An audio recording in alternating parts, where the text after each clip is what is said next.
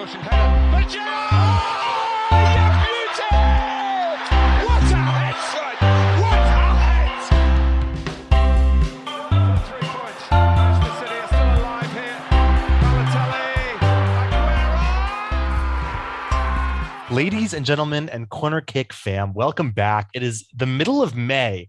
And I was sort of reminded this morning as I realized that it's the middle of May that in most years we'd be just about done with the European soccer year, but we're still dealing with the after effects of COVID scheduling. And of course, next season doesn't get any better with the World Cup break taking place in November and December. But I digress because I'm Nathan Strauss and I am joined by a man who did not hit 7 3-pointers this afternoon at TD Garden, although he is tall enough to probably make the NBA. It's Caleb Rhodes. Oh yeah. I wish that my parents had, put me in basketball when I was a kid. Although at the same time, I didn't really have any height to write home about until about sophomore or junior year of high school. So it may have been too late. But yes, happy to be back with you. We're also joined by a man whose team picked up some silverware yesterday in the most boring cup final since the Euros in 2016. It is Nick Govinden. I don't know. I thought it was a pretty entertaining 0-0 as the Carabao Cup was as well, but I guess we can get onto that. My parents did put me into basketball when I was a kid. Well, you were like a multi-sport athlete as a child, which is kind of wild to me.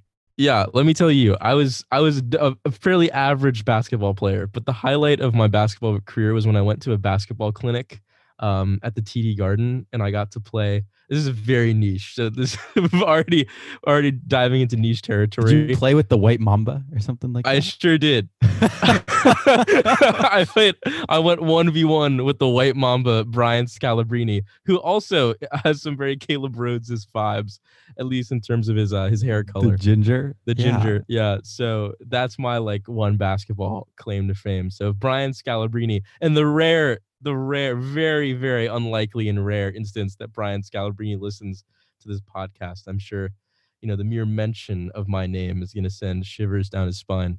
Do you guys remember when, you might be bringing this up, Nathan, but there was that story 3 years ago or something where, he was just playing around in some random gym somewhere in Massachusetts and some high schoolers challenged him and Brian Scalabrine just destroyed them.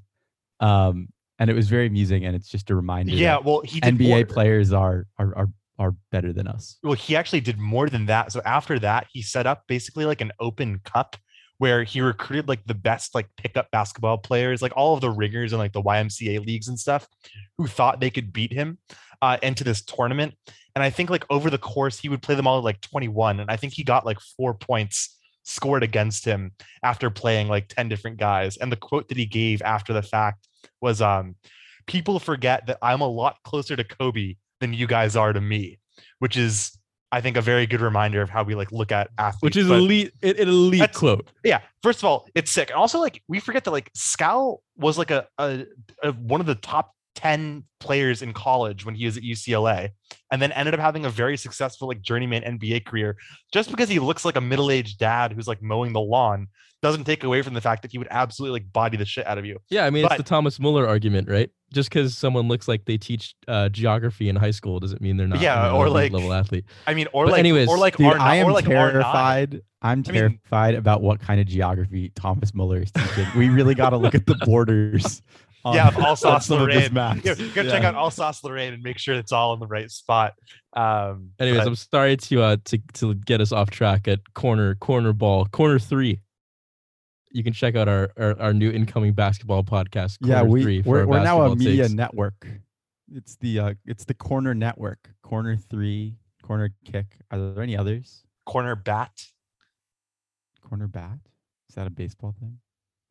Well, it would be the Hot Corner, because that's another name for third base. Yeah, the Hot Corner. Hot Corner. A Hot Tag for wrestling. Hot Tag. Well, corner Drop Kick. For wrestling, you can do that too. Anyways, Nathan, let's shall we? Yeah, let's get this. Yeah, so we all gathered together in our rightful place to watch a cup final, as we've been doing for years now. On Saturday in the FA Cup final, it was Chelsea Liverpool. Obviously this is Chelsea's last chance for some silverware this year. And the big news, I guess, was Salah getting taken off with an injury about 30 minutes in. But this game was, I'd say, like fairly destined for extra time. And we sort of realized this like 10 minutes into the second half. And then we got some action in extra time. Shout out Jordan Henderson, who played a full 120 minutes, which was pretty impressive. But Liverpool came away with a win. Nick, I don't know if you have any big takeaways from this game, aside from the fact that it's another trophy for Klopp as he climbs his way up the list of all-time Liverpool managers. Yeah, I think in reflecting on the 2 cup finals that we've played against Chelsea this season, I think this game was definitely a better performance overall from Liverpool than the Carabao Cup final, which kind of felt like a basketball match in which no team was putting the ball in the back of the net.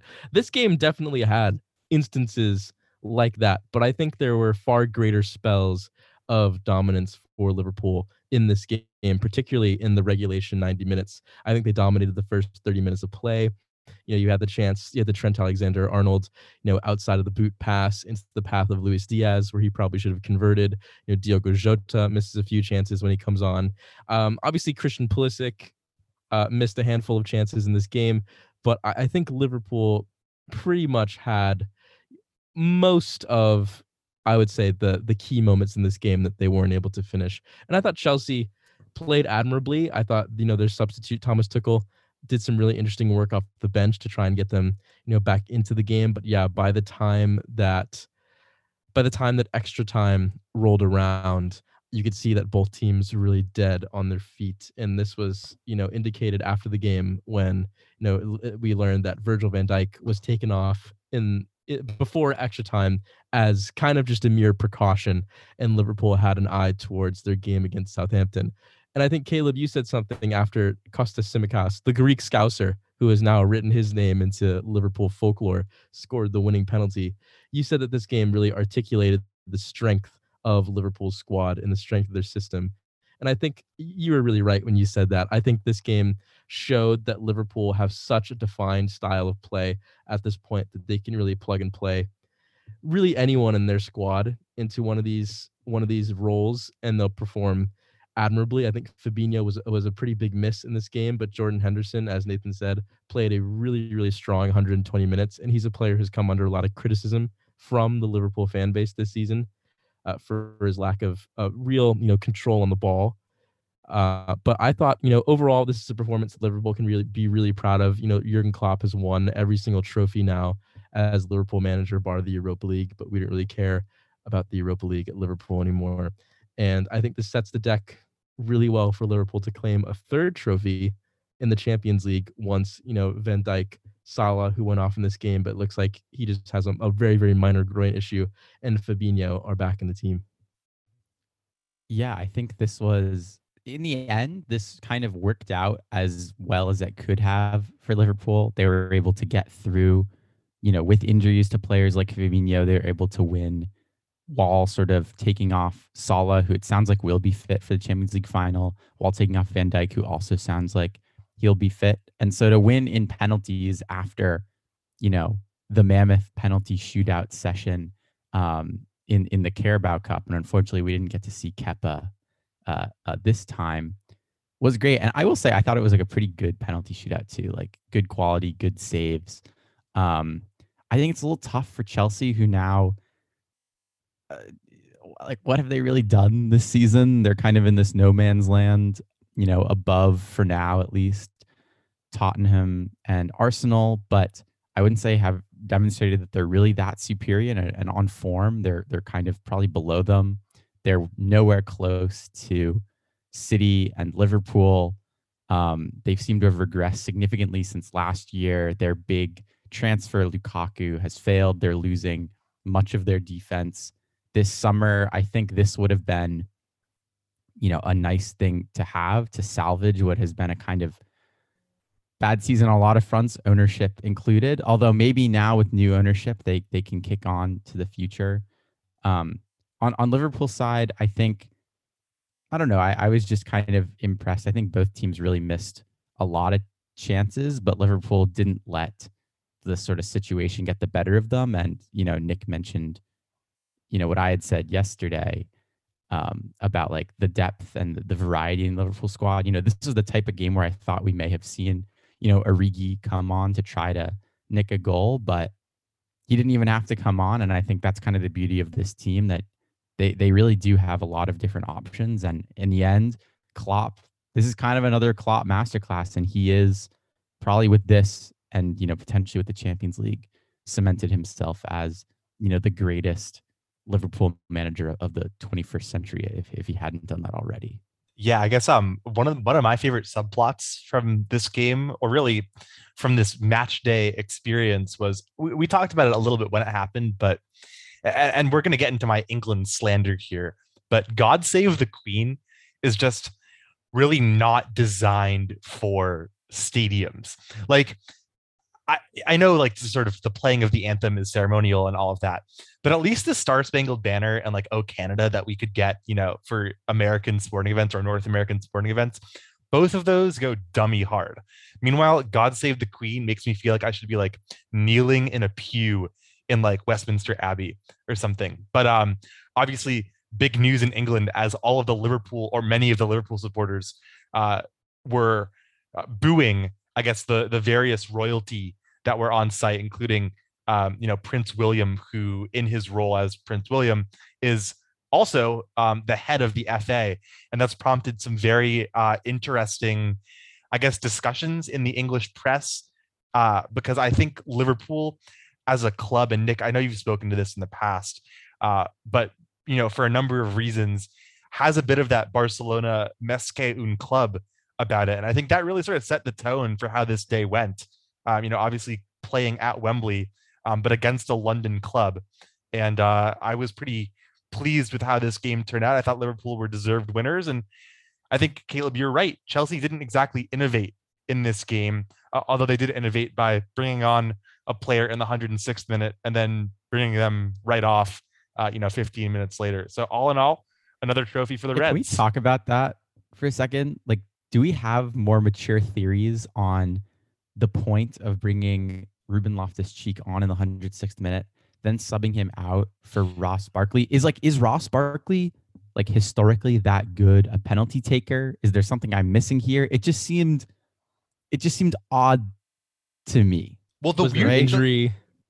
No, the injury? The weird thing for me is that it was Ruben Loftus-Cheek and not like Timo Werner, because if Chelsea really didn't fancy their chances in a penalty shootout, which I think I would have understood given what happened in the League Cup and all of that, if they had wanted to bring on, Timo Werner in the 105th minute to exploit, a pretty gassed Liverpool midfield and back line, and then taken him off for a better penalty taker, that would have totally made sense for me. But instead, they brought on. Here's the thing: Ruben Timo Werner Loftus-Cheek is a really good penalty taker, and I don't understand why Timo Werner wasn't featured at all in this game. And I think that's, for as much as Chelsea really did adapt well in game to Liverpool's high press situations, I think this is now 2 finals in a row where Thomas Tuchel has made. I'm sorry, I just opened up Transfer Market. Ross Barkley has taken 5 penalties over the course of his senior career. He has converted on only 3 of them, and he's missed twice, including once in the Champions League against Jasper Cillessen, and then once for Everton back in 2014-15. So he has a bad penalty record. Right. Well, we never know what happens in training when they drill penalties and things like that. And I think there's, as Liverpool kind of indicated and Klopp kind of indicated after the match, their penalties is its own sort of science, sweet science in terms of how to prepare for a penalty shootout and, really get your squad ready for that. So I don't really know if we can adjudicate, how good Ross Barkley is based off of 5 penalties, but it definitely was really bizarre. But what I will say, back to my point about Tuchel, is that I think even though he adapted well in game, I think this is now 2 finals in a row, both the Kepa substitution and, the Timo Werner lack of bringing him into the game, someone who can stretch the field really well. And we've seen him do this, in high pressure situations like he did against Man City in the Champions League final last season, where I don't know if Tuchel has made like 2 fatal errors with his bench in 2 cup finals that I think have,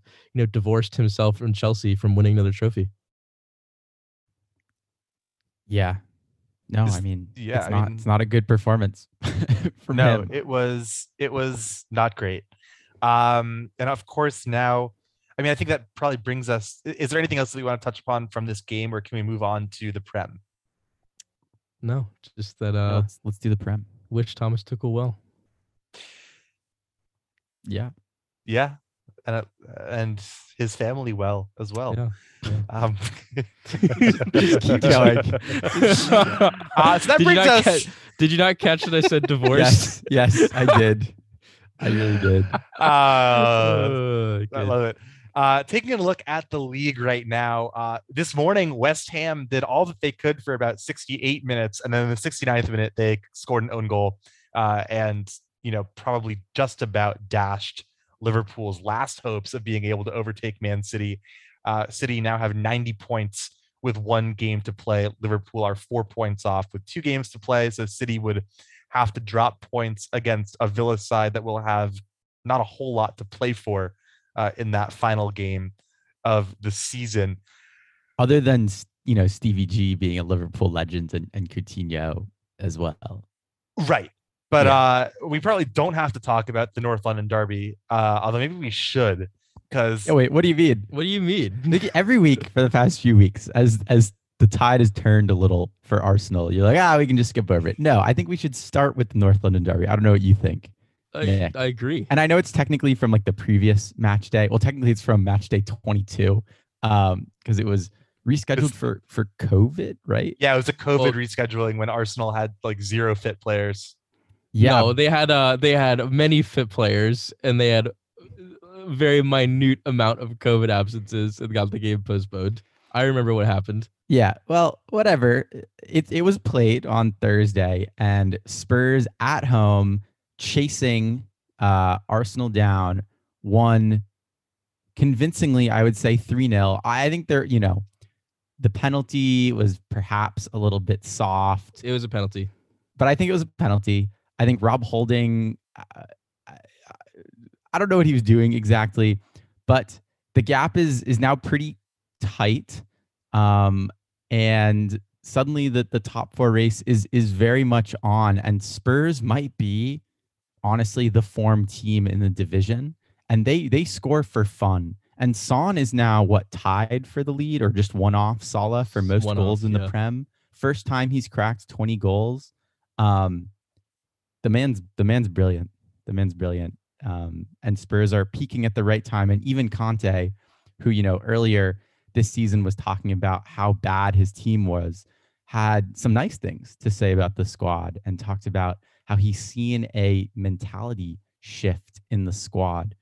And so we'll see if they get top 4, but I get the sense now that even if they don't, he might even stick around. I think this was a masterclass from Antonio Conte in this game. And I think even though he came out after the game and kind of gave like the backhanded compliment slap to Mikel Arteta in the press conference, I think he really showed his experience over the Arsenal manager in this game. And that was because I felt like Spurs didn't really exert that much in winning this game. They kind of got in, they capitalized on the situations that they were given.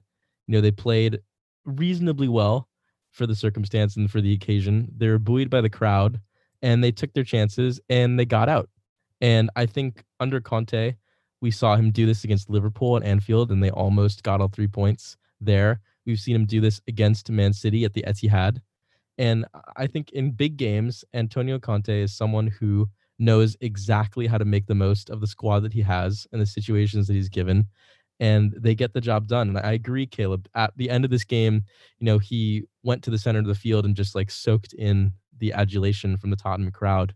And there are reports from Fabrizio Romano and others, Alistair Gold, that Antonio Conte is set to sit down and have talks with Daniel Levy at the end of the season. And I don't see any reason or any possible route for Daniel Levy not to back him fully in the transfer market this summer and kind of hand the keys over to the most elite manager that Spurs have had in God knows how long. Because I think he kind of smacked Arsenal in the face in this game and put them in their place a little bit. And it really did kind of feel like that in this game. Yeah, I mean, we were, or Arsenal rather, were pretty bad. I think And Nick, you got to have the nice experience of watching me suffer through this game in real time. But it was, I think it was this game that really showed more than any other game how even though Arsenal had gotten some pretty decent results with a squad that was thin to begin with, but then you're without Kieran Tierney for the season. Thomas Partey has been out for around 40% of this year. You look at a team that's starting in arguably the biggest game in like 3 years, and you're like, oh crap! Like this team is starting Cedric Suarez at right back. Your left back is a right back in Tomiyasu. You're starting a midfield two of Xhaka and Elneny, and Eddie Nketiah, who had been in a good vein of form, was playing up top, and Rob Holding is one of your center backs. So I'm not saying this as if to excuse this performance, because Arsenal should have done better, and they were playing on the back of 4 straight wins over Chelsea, United, West Ham, and Leeds. But it makes these last 2 games so important. And right now there's a 60% chance that Spurs finish above Arsenal and a 41% chance that Arsenal finish in the top 4, because it's still possible that Chelsea drop points. Arsenal have Newcastle and Everton. Newcastle don't have all that much to play for. Everton, after today's result, do. So it was a big result that didn't go Arsenal's way. I thought they were a little hard done by some of the decisions, but I also think that Rob Holding was just shown to, not be a first choice caliber player in this game. So at the end of the day, the worst case scenario for Arsenal is finishing 5th and getting into the Europa League, which is still an improvement on last year with a young and small squad. But this and other games, like dropping 3 points at Everton earlier this season, will be looked back upon with some disgust.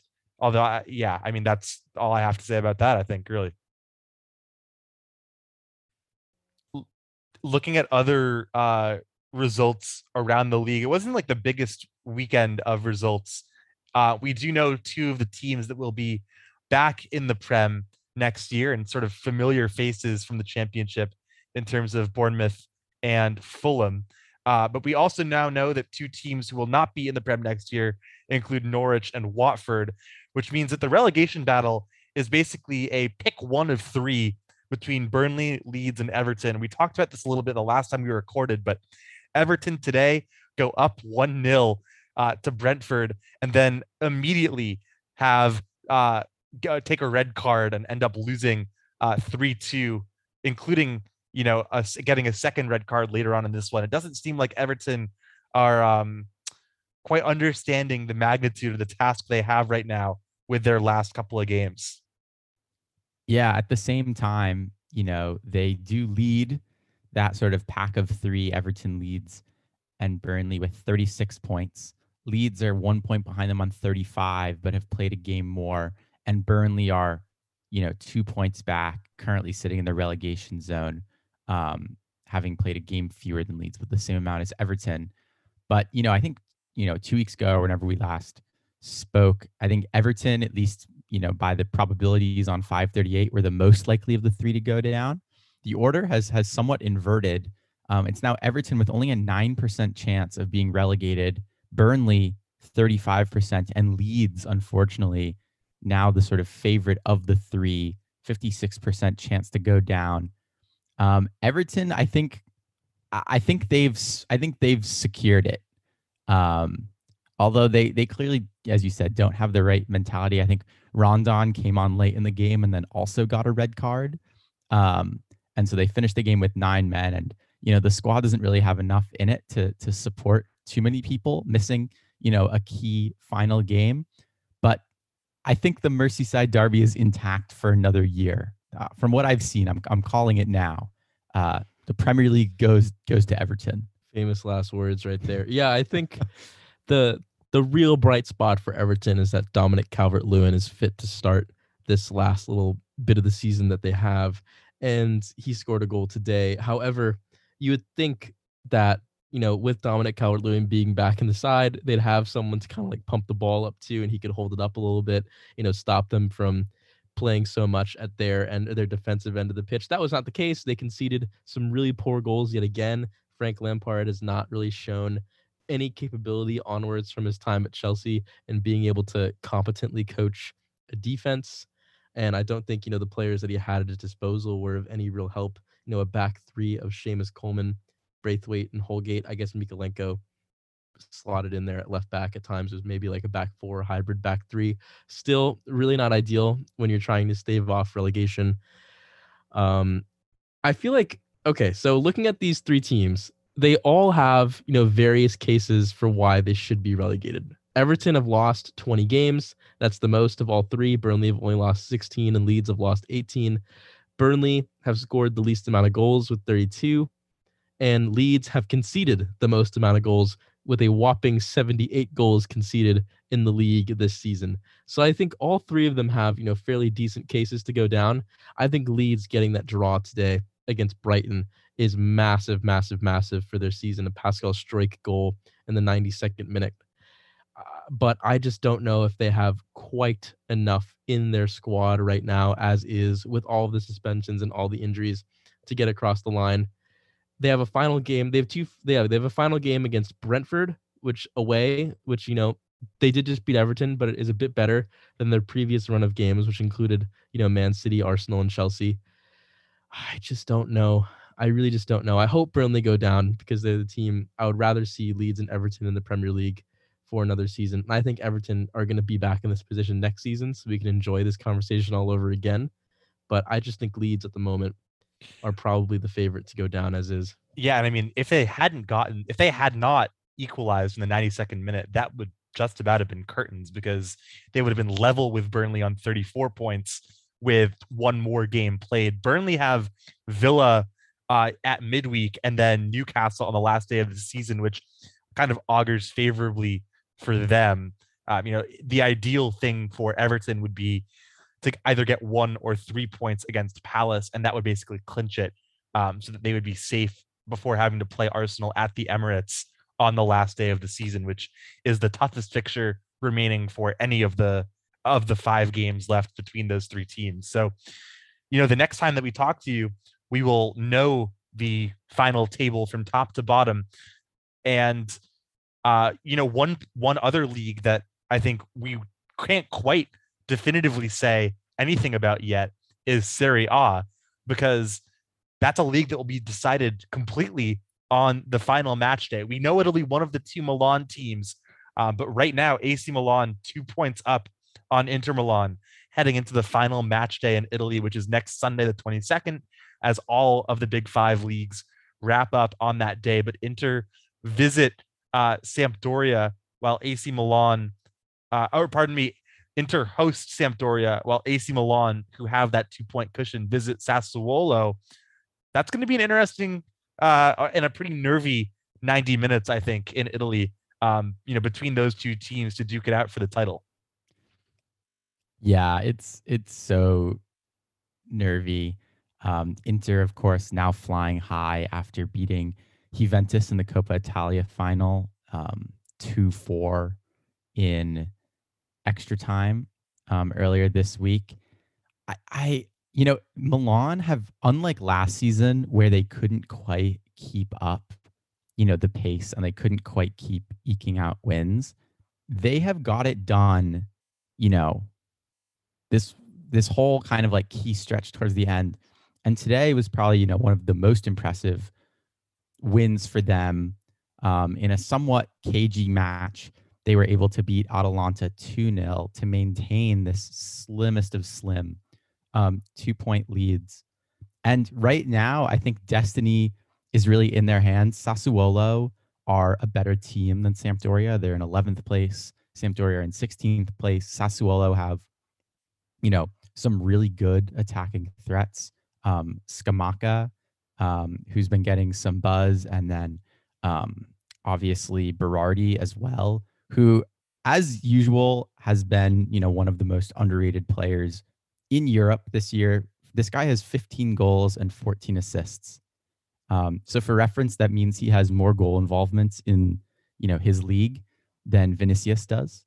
So that's just impressive. But I, while we're making these sort of key predictions, I think Milan get the job done. and take the dub. And I think both sides will be very happy, with a trophy apiece this year. The only person who might be a little upset maybe is Çalhanoğlu, who of course, switched blue or red for blue this year. But I have my money on Milan to sort of, finish out the season. What do you guys think? Yeah, I think a huge point to consider here is that AC Milan didn't even drop into the Europa League after finishing fourth in their Champions League group with Atletico Madrid and Liverpool. So I think that has been a huge help for them this season, even though I bet it was disappointing for them in the moment. I think not having European football for the back half of this season has been really, really a massive positive for them, just in terms of keeping their squad as fresh as possible. No, they don't really rotate all that much, Milan. They have a pretty set back four in Hernandez, Tomori, Kalulu, and Calabria. The Kessie and Tonali midfield has been pretty set in stone as well. They just have a lot of variability going forward with Rafael Leao, Giroud, Ibrahimovic, Salamakers. I think there's a lot going on. Messias, who has really exploded onto the scene this year, Rebic, Alessandro Florenzi on loan from Roma. I think they have a very, very deep squad for a team that's not necessarily competing on a lot of fronts right now. And I think that has really been a huge plus for Pioli as he does. I think last season you could see that team was sort of tiring towards the back end of the season, as Caleb kind of indicated. I think it's tough. I think Inter, Sassuolo have really done a poor job against the big teams in Serie A this season. In fact, ironically, I think the only team that they have beaten of like the big Italian teams is Inter Milan 2-0 away from home in February. So they're kind of like incidentally playing a part in handing the Serie A trophy over to AC Milan. I just don't know. I really don't know. It's tough to call it. I hate calling it. I think AC Milan have been so consistent this season in Serie A that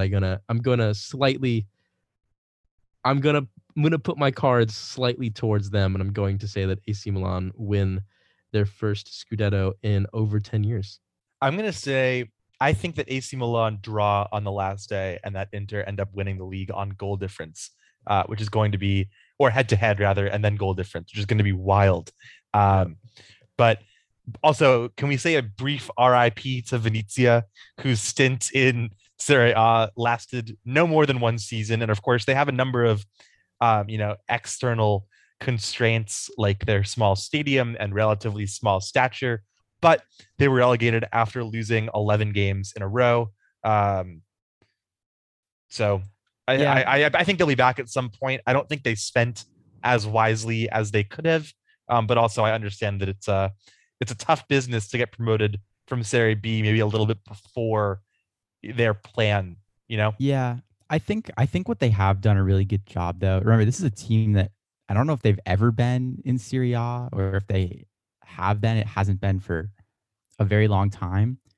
They have developed a really good brand, right? I think their social media, which at least I follow, is really good. I think they're very candid. They also are kind of like a lifestyle brand too, which is kind of fun.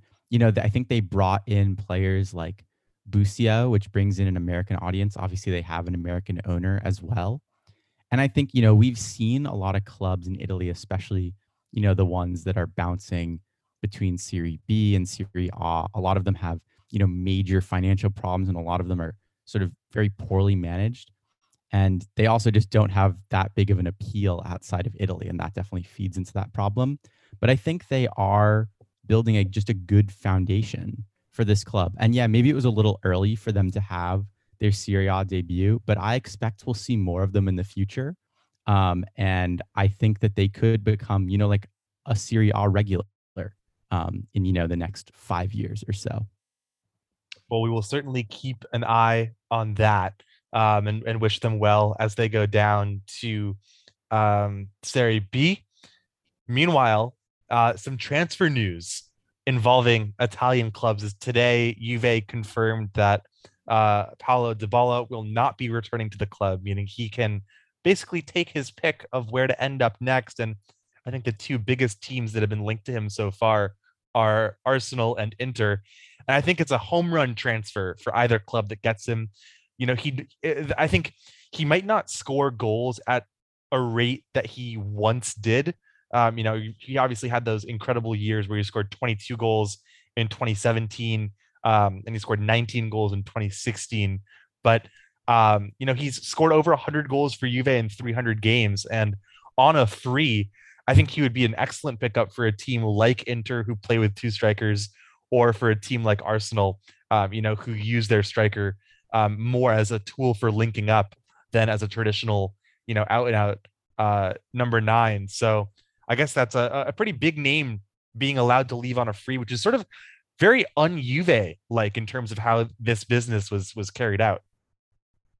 Yeah, I think here you're just seeing a player in a club that really can come to an agreement on the next stage of his contract. And I think this is sort of like a bit of a COVID situation too. Juve are one of the big, massive European clubs that have suffered a lot financially. They had begun to really suffer financially before COVID, and then COVID really exacerbated a lot of their problems. And Paulo Dybala is someone who is on a massive, massive deal with Juve. And I'm sure, they're looking at their squad and they're thinking they can, try and rebuild a bit without him and focus a little bit more on a bit more savvy signings as they have been doing in Locatelli, in Weston McKennie, and players such as that. But I think for, Beppe Marotta, it seems like has been meeting with Dybala's agent this week to kind of iron out the terms of the agreement. I think it makes a lot of sense for Dybala to go to Inter. He doesn't need to change leagues. This is the league that he's been playing in for over a decade now, since he started at Palermo. And under a coach like Inzaghi, who can kind of plant him right into that 3 at the back formation, that 3-5-2 or that 3-4-3, I think he's a perfect upgrade on a player like Joaquin Correa, or someone who can even enhance Joaquin Correa by playing alongside him. I think Dybala, underneath the likes of Lautaro Martinez or playing alongside him is really interesting as well. I think he brings another dimension to that Inter attack. I think it's a very fluid move for Dybala, a very fluid move for Inter. And I certainly think it makes a bit more, even though I would love to see Dybala in the Premier League, I think it makes a bit more of a career. It makes a bit more career sense for him than moving to, a club like Arsenal that is very much, even though they are, I think, trending upwards right now, still are very much in flux. Yeah, I think Dybala, you can think of him almost, at least on the Inter scenario here, kind of like an upgrade on like Alexis Sanchez. I think he's another kind of in between attacking talent who's definitely, past his peak, but can offer quite a bit.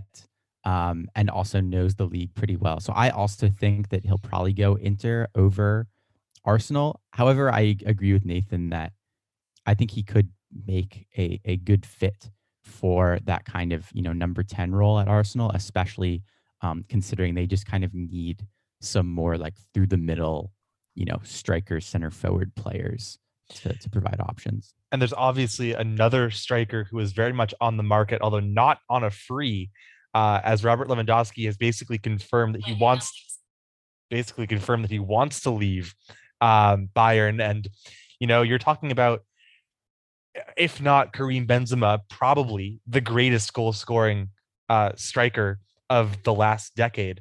You can make the argument that between him, Ronaldo, and Benzema, there's your top 3 out strikers. Suarez. Of the last decade, you think even Luis with Suarez has scored way more goals than Benzema, and more consistently over the last decade. Can I get Aguero in here as well? Yeah. I just think the way Aguero dropped off because of injury in the last 3 or 4 years. Anyways, point being, Robert Lewandowski, who was can I give you Divock Origi? Right.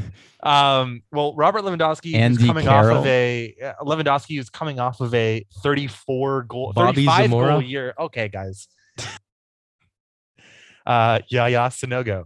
Robert Lewandowski coming off of a 35 goal season in the Bundesliga, his lowest goal tally since going to Bayern Munich in the league was 22 goals. His last 3 years in the Bundesliga, he has 34, 41, and 35. Meaning he has scored more than a goal per game for them in the Bundesliga in every season. He's also, 2 years removed from having a 15-goal season in the Champions League. He had 13 Champions League goals this year. Even at the age of 33, he'll be 34 right around the start of next season. He is still one of the best strikers in the world. And, the places that he could land are numerous, but it seems like Lewandowski's camp and Barcelona have some mutual interest, and whether or not that's being used as a decoy, I am not entirely sure. But Caleb, I know you just signed, or Barcelona just signed, you know, a big name striker last window. Do you think that there is like any fire to the smoke of the Lewandowski rumor? I think there could be. I just don't think it makes a ton of sense. Because I think it would disrupt the kind of, you know, in general, younger players at the club moving in. Like, I don't think Albo is ever meant to be like a quote unquote even medium term option. I also am not sure we can really afford someone like Lewandowski right now. I mean, like, there are talks of us having to sell players like Frankie de Jong, right? And so I don't really understand how you square that with, you know, a massive wage packet. I do think that in general, you know, it's a bit of, you know, a smokescreen, or he's just using Barcelona. I actually think if I could pick a team for Lewandowski to go to that I think would be sick, I think if he also went to Inter, that would be ridiculous. Because well, just because I think the Lautaro score like 50 goals. Yeah, well, it's like Lautaro, Lukaku, you know, like Lautaro, Dzeko, and now like Lautaro, Lewandowski. A, we get the LL combo again, and B, I think it's kind of like the small, big, you know, 2-man combination. Yeah, absolutely. I think it would be it's not going to happen, right? No. But I think it would be unreal. Or hear me out. He gets a text message on his phone. You know, he's at the Camp Nou. He's getting ready to sign, you know, potentially his Barcelona contract, or he's meeting with Joan Laporta, who we know Laporta loves his big name signings as much as the next man. But, you know, in the meeting, Lewandowski gets a text message and he looks down and he thinks, you know, what is this? Like, I thought I shut my phone off. You know, is this really important? Am I going to check this right now? But he can feel something emanating from his phone. So he picks up his phone, he checks it, and on the screen, it's a text message from his father figure, his mentor, his coach at Borussia Dortmund, and the person who brought him up from obscurity and made him the player that he is, Jurgen Klopp, on the phone, saying, "Come home, not to Dortmund, not that home, but come home to me, come home to my warm embrace at Liverpool Football Club." So I really like that idea. I do think that it kind of, in that signing would, in a way, sort of demonstrate the end of an era. I think it would sort of close, or it would put an end date on, I guess, like the Liverpool window, just because I think FSG have done a really good job of bringing in players who turn out to be saleable assets later on down the line. And that's, I think, what is making this Salah and Mane transfer / contract discussion so interesting as well, because they've been able to get such a good cash flow from that end. But I mean, who would be unopposed to that? I mean, aside from the rest of the Premier League, who would be unopposed to seeing Lewandowski lead the line with, you know, Salah and Mane alongside him? It would also be a nice sort of foil to the last transfer that I guess we'll talk about, being, you know, Haaland to City, which got confirmed this last week as well, because then you would have, I guess, like twin stars, binary stars, you know, moving from Dortmund and Bayern to City and Liverpool, continuing their sort of duopoly over the league. So I would love to see that. I kind of wonder if he'll just end up renewing at Bayern anyways, and if this is just a ploy to get more money in his final contract from, Salhamdzic, who isn't like thought of in highly regards by some of the German press. But either way, certainly be a name to watch. And also, I'm not entirely sure how much money Bayern can legitimately get for him, because he has only 1 year left on his deal and he wants to leave. But at the same time, you know, that's why I think he's really, yeah. That's why I think he's really threatening walking this time. I think it's definitely a little bit of a smokescreen in terms of like incorporating Barcelona. We know Barcelona love to make, you know, like their big name brand signings. And I think Barcelona would love to have, particularly Laporta, would love to have a player like Lewandowski at an unveiling at the Camp Nou. I think, you know, Lewandowski, we got to check whether or not he uses Apple Music or Spotify. That could really come down to whether or not he makes the move or not. But I think I think this is less of a smokescreen in terms of I think he could be a little bit more serious about leaving just in terms of the contract situation. But I could also see it being, a really, really intense leverage situation where he eventually resigns in a comfortable situation with Bayern. Yeah. Let's I talk mean- about Holland too. Then in that case, Sure. because Should we we hit kn- up Pogba as well? But yeah, I mean, Holland first. yeah, I mean Pogba. So Holland, we knew he was going to be leaving at the end of this season. I think Dortmund knew that this was going to be their last season that they had with him because, they adroitly lowered his release clause with each passing year of his contract at Dortmund following his transfer from Salzburg. And so it dipped to around 60 million euros. And Man City, who I think would have spent twice that amount to get Holland, finally get their long-term replacement for Sergio Aguero as their number 9 of the future. He signed through 2027 for about 60 million plus another 30 million in fees and wages to Alfie Holland, etc., etc., etc. Obviously, this is a terrifying transfer because the lack of a true center forward, Gabriel Jesus excluded, who's often been playing from the right, has really been the only key or the only part of this City team that could use improving over the last couple of years since Aguero really started struggling with injury. And now they get basically the best available center forward, not named Kylian Mbappe, for a very affordable price. And he should instantly become, a 20 to 30 goal scorer for 5 years for them in the Prem. So my take on this is I think this increases the chances of City winning the Champions League. I think it actually weirdly slightly lowers their chances of winning the Prem, like by which I mean like they go from, 55% to begin with to like 52. Just because I think his style of play is so different than what City do right now in the Premier League, which is this incredibly constrictive, super high possession style. Holland, a lot of his goals come on the counter, amongst top sort of strikers in Europe. Downhill running. Yeah, he doesn't have like as many like touches in the box. Like he's kind of like he builds up this momentum, and his speed is frightening given like his size. But I do wonder like how much he'll mesh, on like a game to game Premier League basis in terms of and versus like the sort of slight loss of control in possession. I still think he'll score like 35 goals a year. I just do think philosophically he's not like the perfect mesh for this team, if that makes sense. And so for that reason, I think he makes them slightly less likely to win the Prem, even though they're still very likely. But he gives them that extra little bit in the Champions League that they've been missing. And that in like a one-off, you need to stretch the game, you hit a ball over the top, and he finishes kind of deal to put a team through.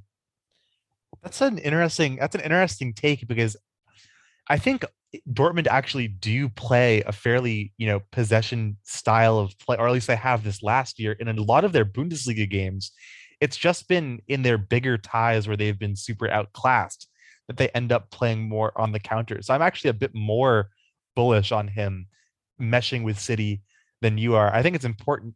He hasn't even turned 22 yet. And, he's already scored well over 100 goals at the senior level.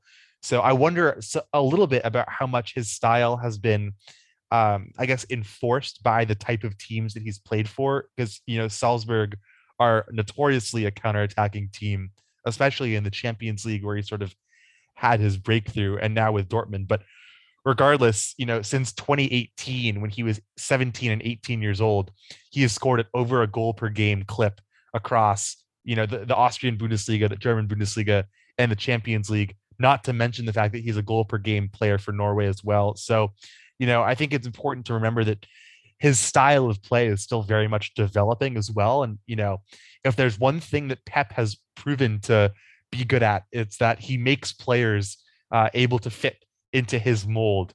And Holland is certainly young enough and talented enough to be malleable in that way. Although I do like your take that it makes them more likely to win the Champions League as well, because I certainly can get behind that.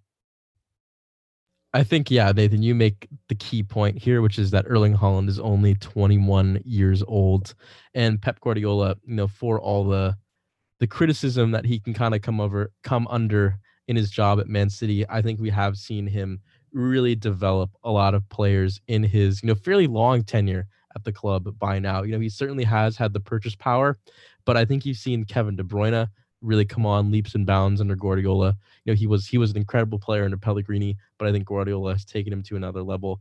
Obviously, the emergence of Phil Foden under Guardiola, Riyad Mahrez into a world-class winger. You've seen Raheem Sterling really come into his own under Guardiola.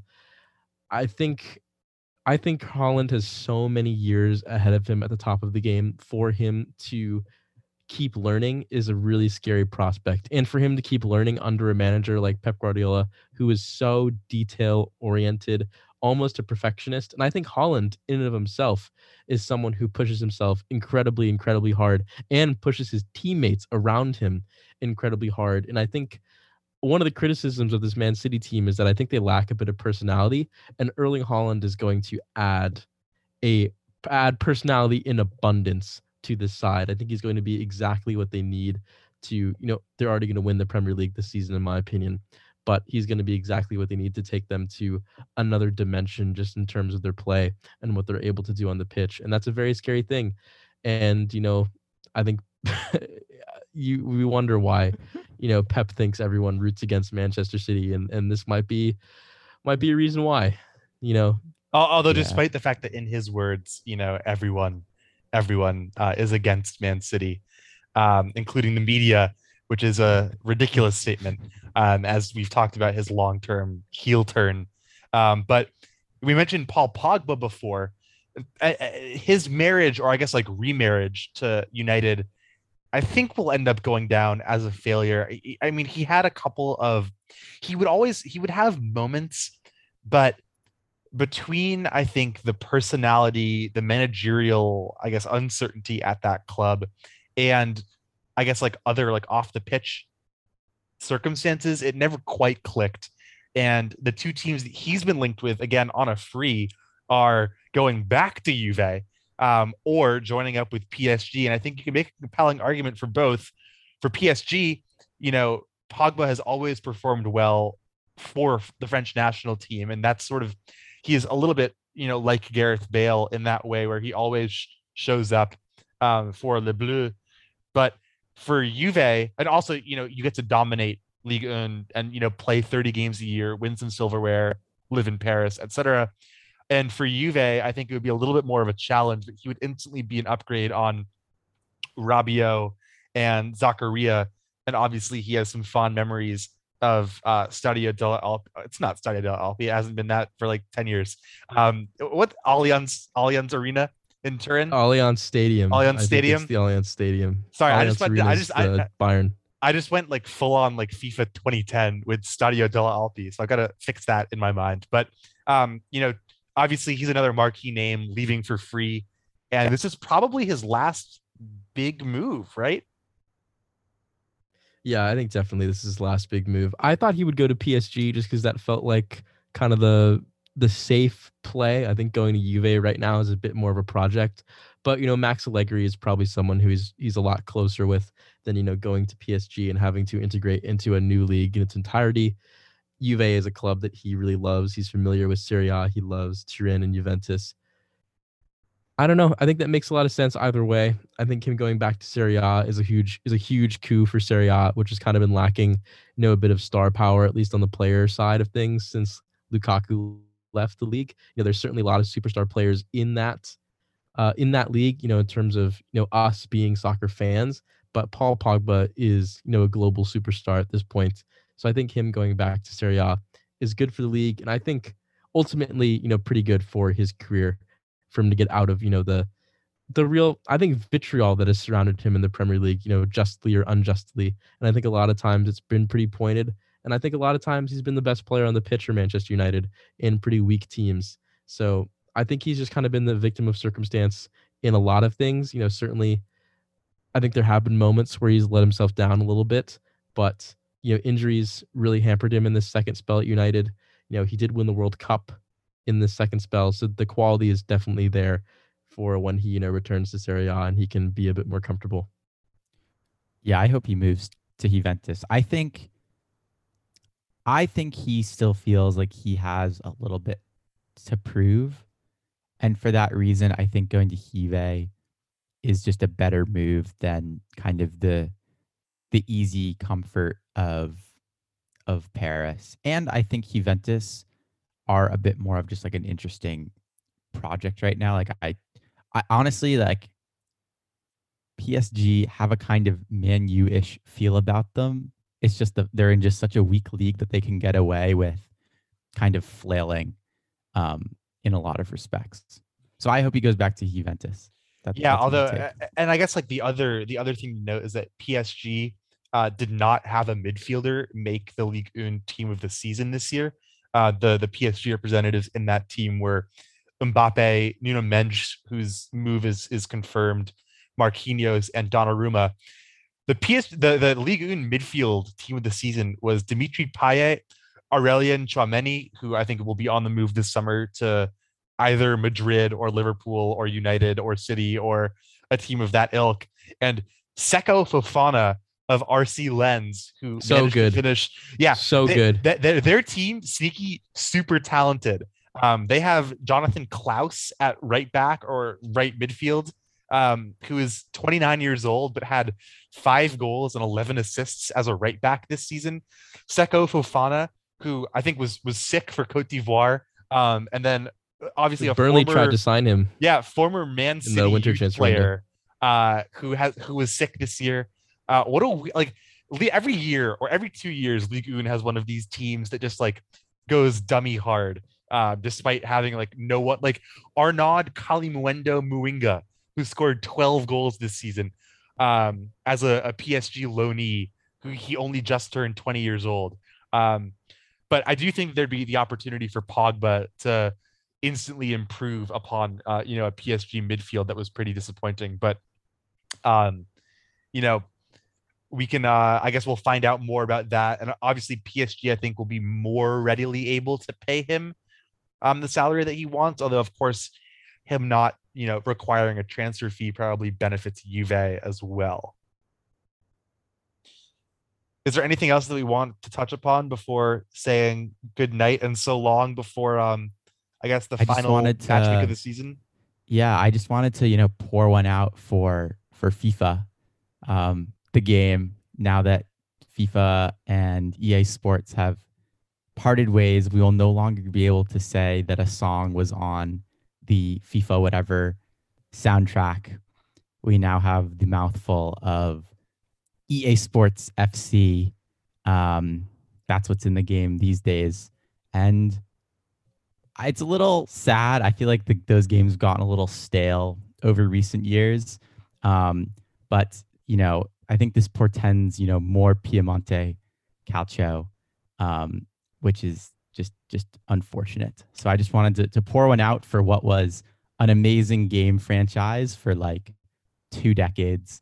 And now we're in the EA Sports FC. And what's PES called now? It's something else too. It's called like e-soccer or some dumb. Yeah. Game's gone. Game's but gone. I mean, I do think that from what we've seen, or from what I read in Tariq Panja's article, FIFA as a game actually won't change that much. It's really the just licensing gonna be, is yeah. And the thing is, they already have the licensing for most of these clubs and leagues, and I think it was telling that a bunch of the leagues all released like statements this week, including all of the big 5 leagues. So clearly, the next step for EA Sports is just to outbid, Konami for the rights to Barcelona and Konami. Konami, excuse me. Teams like Barcelona / Piemonte / whatever the other alternative is, because there's a reason that no one really plays Pro Evo, and that's because like FIFA, as far as game mechanics go, is much better. And I would also hope that this maybe prompts EA Sports to maybe invest a little bit more in the non-microtransaction areas of their games, because the older that I've gotten, and the lesser my ability to like come over to one of your basements and play you guys person to person, the more I wish that FIFA were a little bit more developed on that end of things, or I guess EAFC were developed on that end of things. So we'll see what happens there, but certainly the end of an all-time, at least named franchise. Yeah, and did you guys see that FIFA in their statement regarding all of this said that they were excited to work on the possibility of developing their own game? Yeah, Yeah, but that's just like a that's crock gonna of be a shit. No, but no. I was gonna say that's gonna be a piece of Yeah, shit, yeah. dude. I mean, but That's gonna be there's like no the way. Yeah, because that's gonna be the cyberpunk of soccer games. That yeah, game. and also like FIFA asking for $1 billion from EA is like a very Dr. Evil type move that also just shows again how FIFA refuses to operate in like any sort of FIFA, Fédération Internationale de Football, not EA Sports FIFA. How they refuse to operate with any sort of rational understanding. Dude, they're just a cartel. Like No, They are like a literally, cartel. and they make Yeah. it makes no sense. This is a move that only benefits EA Sports in the long run, and FIFA, does itself a disservice. So just a ridiculous, bargaining procedure from people who I think don't really know how to bargain. Yeah. Listen, the one thing I will say, EA, I feel like have been kind of experimenting with the more arcadey side, like the NBA Jam kind of vibes, and are more of like the arcadey side of soccer video games. Why not, listen, in 20, I want to say in 2012, a little video game came out called FIFA Street that was, one of the most entertaining sports video God, games please. perhaps of all time. And I think, with this divorce between EA Sports and FIFA, I would hope that EA, takes a look at the landscape and sees that there could be, an opportunity for, not some Volta mode bullshit like was on FIFA 21, which is the worst. Oh, it's terrible. Left a really bad taste in my mouth. But I'm talking about FIFA Street, the return of FIFA Street. Call it like FIFA Street, I don't know, 2K, whatever. Not 2K, obviously, but call it like FIFA Street, the Resurrection, and bring it back to the PS5. Just do it. Just do it. Indeed. All right. Well, in that case, we may as well wrap it up here. But we will catch you next time when everything has been decided about the Champions League final. I have been Nathan Strauss. Caleb Rhodes. Shout out Thomas Tuchel's wife. I've been Nick Vinden. And we will see you all next time.